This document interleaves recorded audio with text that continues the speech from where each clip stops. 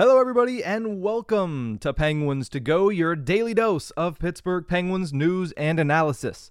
You can find us on YouTube at Inside the Penguins or anywhere you get your podcasts from.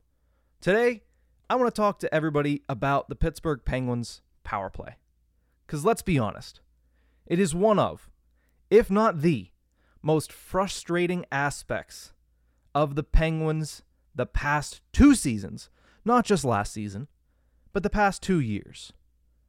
They haven't been bottom 5 in the league, right? They haven't even touched 20th in the league in the past 4 years. But with the talent that they have on the power play, they have to be a more potent unit. They have to be more consistent, right? The Penguins do not change their personnel.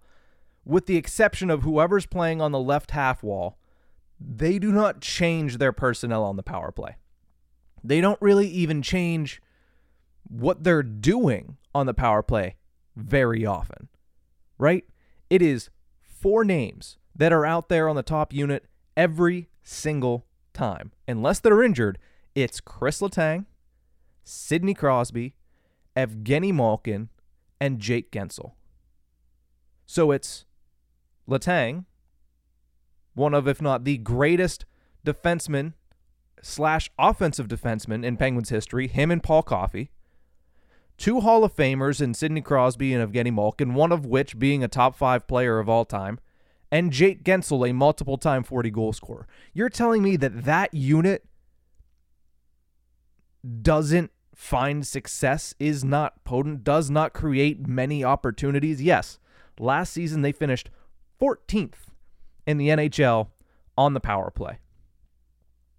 21.7% success rate. But it's just not good enough. Anybody that watches it realizes that, honestly, they have to be better. That's on the players on the ice. That's on assistant coach and power play coach Todd Reirden, who's entering the last year of his contract. They just need to be a better unit, and to figure that out this season, they might have to change up the personnel, because they changed the personnel in the bottom 6. They added a new top pairing defenseman this offseason. They're looking to potentially acquire the reigning Norris Trophy winner in Erik Karlsson. Maybe it's time to look at some personnel changes on that unit too. Kyle Dubas is shaking things up with the Pittsburgh Penguins. Why not shake this up as well? Now, here's the thing. Since Todd Reirden took over, it's been 3 seasons. Last season, 14th in the NHL on the power play. 10 of the 13 teams ahead of them made the postseason, and 5 of those 10 teams won at least one playoff series. You can't tell me that special teams isn't important, in particular, once you get to the postseason. But let's not even get to that point, because the Pittsburgh Penguins weren't even there last season. In general, they have to be better. The year before that, the Penguins were 19th in the National Hockey League on the power play, 20.2%. And then in Todd Reirden's first year, which was the COVID-shortened season, the bubble season, if you will, Penguins won the East Division. A large reason for that was because they had a 23.7% success rate on the power play. 4th in the National Hockey League. That's what they need to get back to. A lot of the names are still here.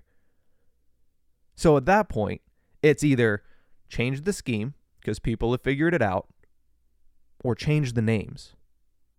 I'm looking at some options for changing the names here. Yes, it would probably help if you changed the scheme, but let's focus on changing the names at first. First and foremost, if they get Erik Karlsson, this becomes a pretty fun exercise.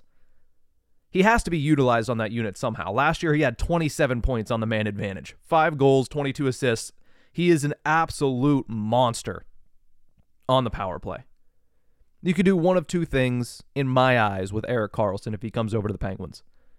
You could put him on that left half wall spot. It's been a revolving door at this point anyway. You leave the other 4 guys out there. They obviously have chemistry, and Erik Karlsson seems like he's a quick study. So you add him to that mix. Maybe that takes it to the next level. Maybe that revitalizes it, revives it, whatever you want to say. And Letang remains the quarterback at the top of the key, top of the zone. This isn't basketball. Or you just sub him in for Letang altogether. The Penguins, in the past, have shown that they would like to stop overusing Chris Letang. Chris Letang plays a lot of hockey. Penalty kill, power play, first line defenseman. He eats a lot of ice time. If you get Erik Karlsson, you're going to want Erik Karlsson on the ice, similar to the reason that Ron Hextall brought in Jeff Petrie, to help regulate the amount of ice time and the minutes that are on Chris Letang's plate. Now, Erik Karlsson is perfectly capable of running a power play. I don't think I need to explain that to you. But getting him on there in favor of Letang then gets top power penalty killing minutes, I should say. 5-on-5 minutes, but doesn't have as many power play minutes. Now, that's going to be a tough pill for Letang to swallow. He's been here for how long? He's been the quarterback of the power play since Sergei Gonchar left in, 2010, 2011? So he's been the quarterback of the power play for over 10 years now.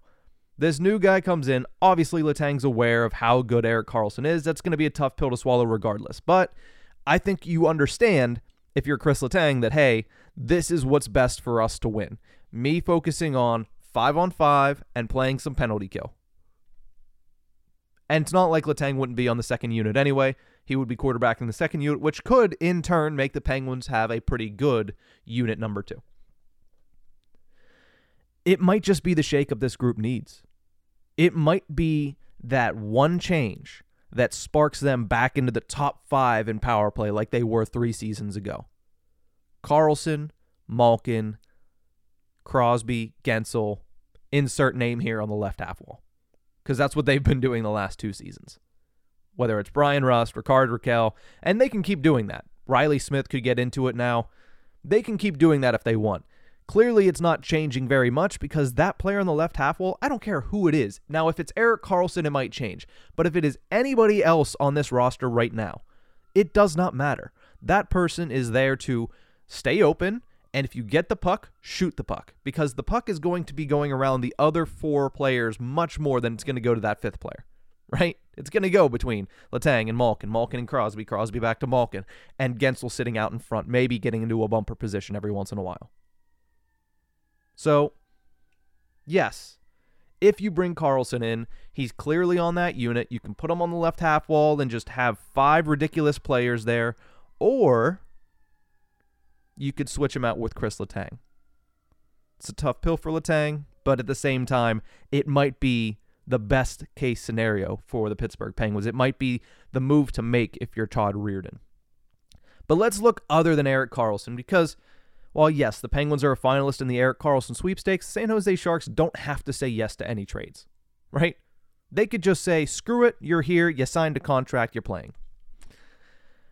I don't know if that's going to happen. I don't know where that entire situation is, but let's look about the Pittsburgh Penguins power play without the potential addition of Erik Karlsson.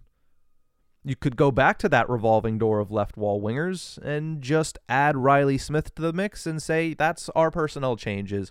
Oh, well, the power play, has been struggling a little bit lately. Let's take Rakell off. Let's put Rust back. Okay, let's take Rust off. Let's put Riley Smith back. Let's go circle back to Rickard Rakell. I mean, I never understood why that was always seen as a shakeup that would actually make a difference.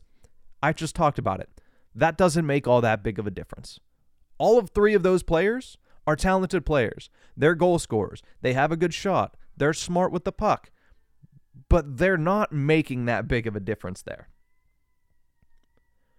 In my eyes, you got to put Jake Gensel there. I talked about this. I think it was the second Penguins to go or the first Penguins to go that I ever did. Get Jake Gensel out of the net front. Yes, he is acclimated to that position. He's gotten much better in that position.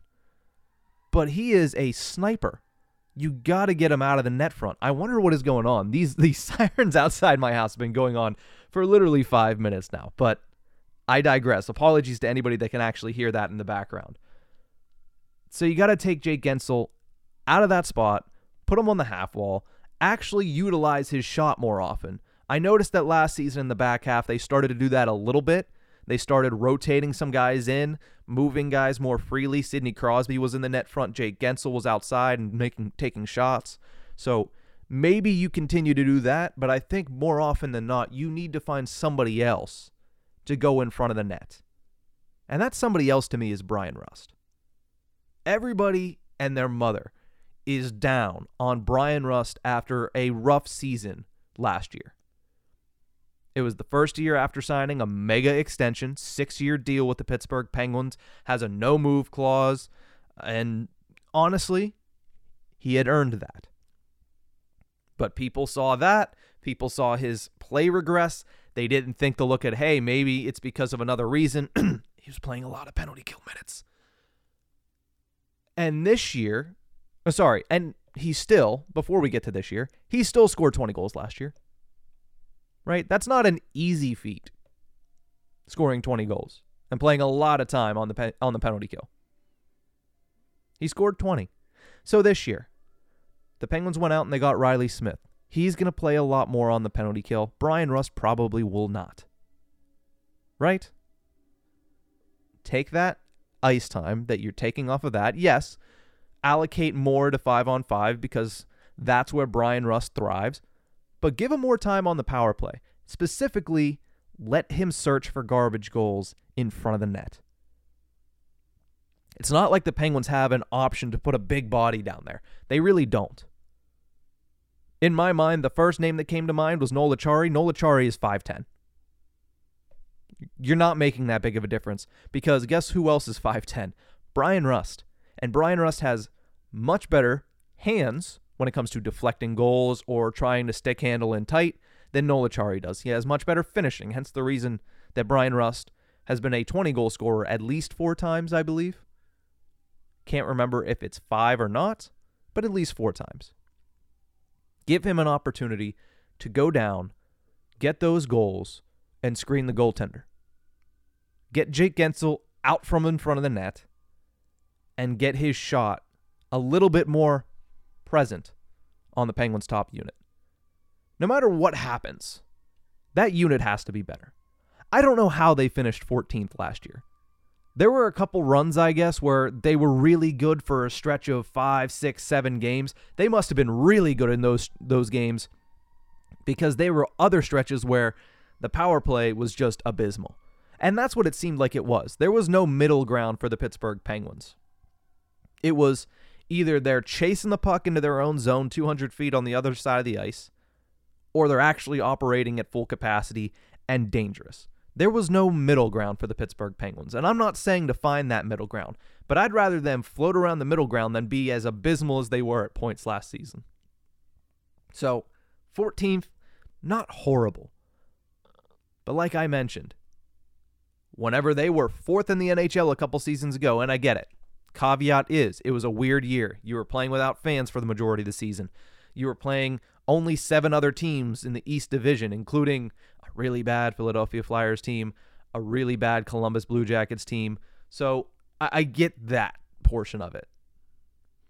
But if the Pittsburgh Penguins are changing a bunch of things, and we've seen them change a bunch of things already, the bottom 6 completely reconstructed, the defense, one new name, another new name potentially coming to the Pittsburgh Penguins. Goaltending remained the same, but they changed up the contingency plan a little bit. There's a lot of changes that are happening. The power play should be included in that. And if not, I mean, it's Todd Reirden's head, right? He signed a 2-year contract extension last offseason. Already played 1 year. 1 year left. Now, here's the thing about Reirden. I shouldn't get into this because we're already 15 minutes in. He is valued around the league. So say what you want about him. He's valued around the league. There's a reason he gets head coaching interviews. He's just not getting jobs. If he is not able to get the Penguins into the top 10 this year, you just let him walk. Talk about needing changes. That could be a change that comes after the season if the Penguins aren't good on the power play. That's going to do it for this episode of Penguins to Go. You can find us on YouTube at Inside the Penguins or anywhere you get your podcasts from. Thank you so much for tuning in. We'll see you next time.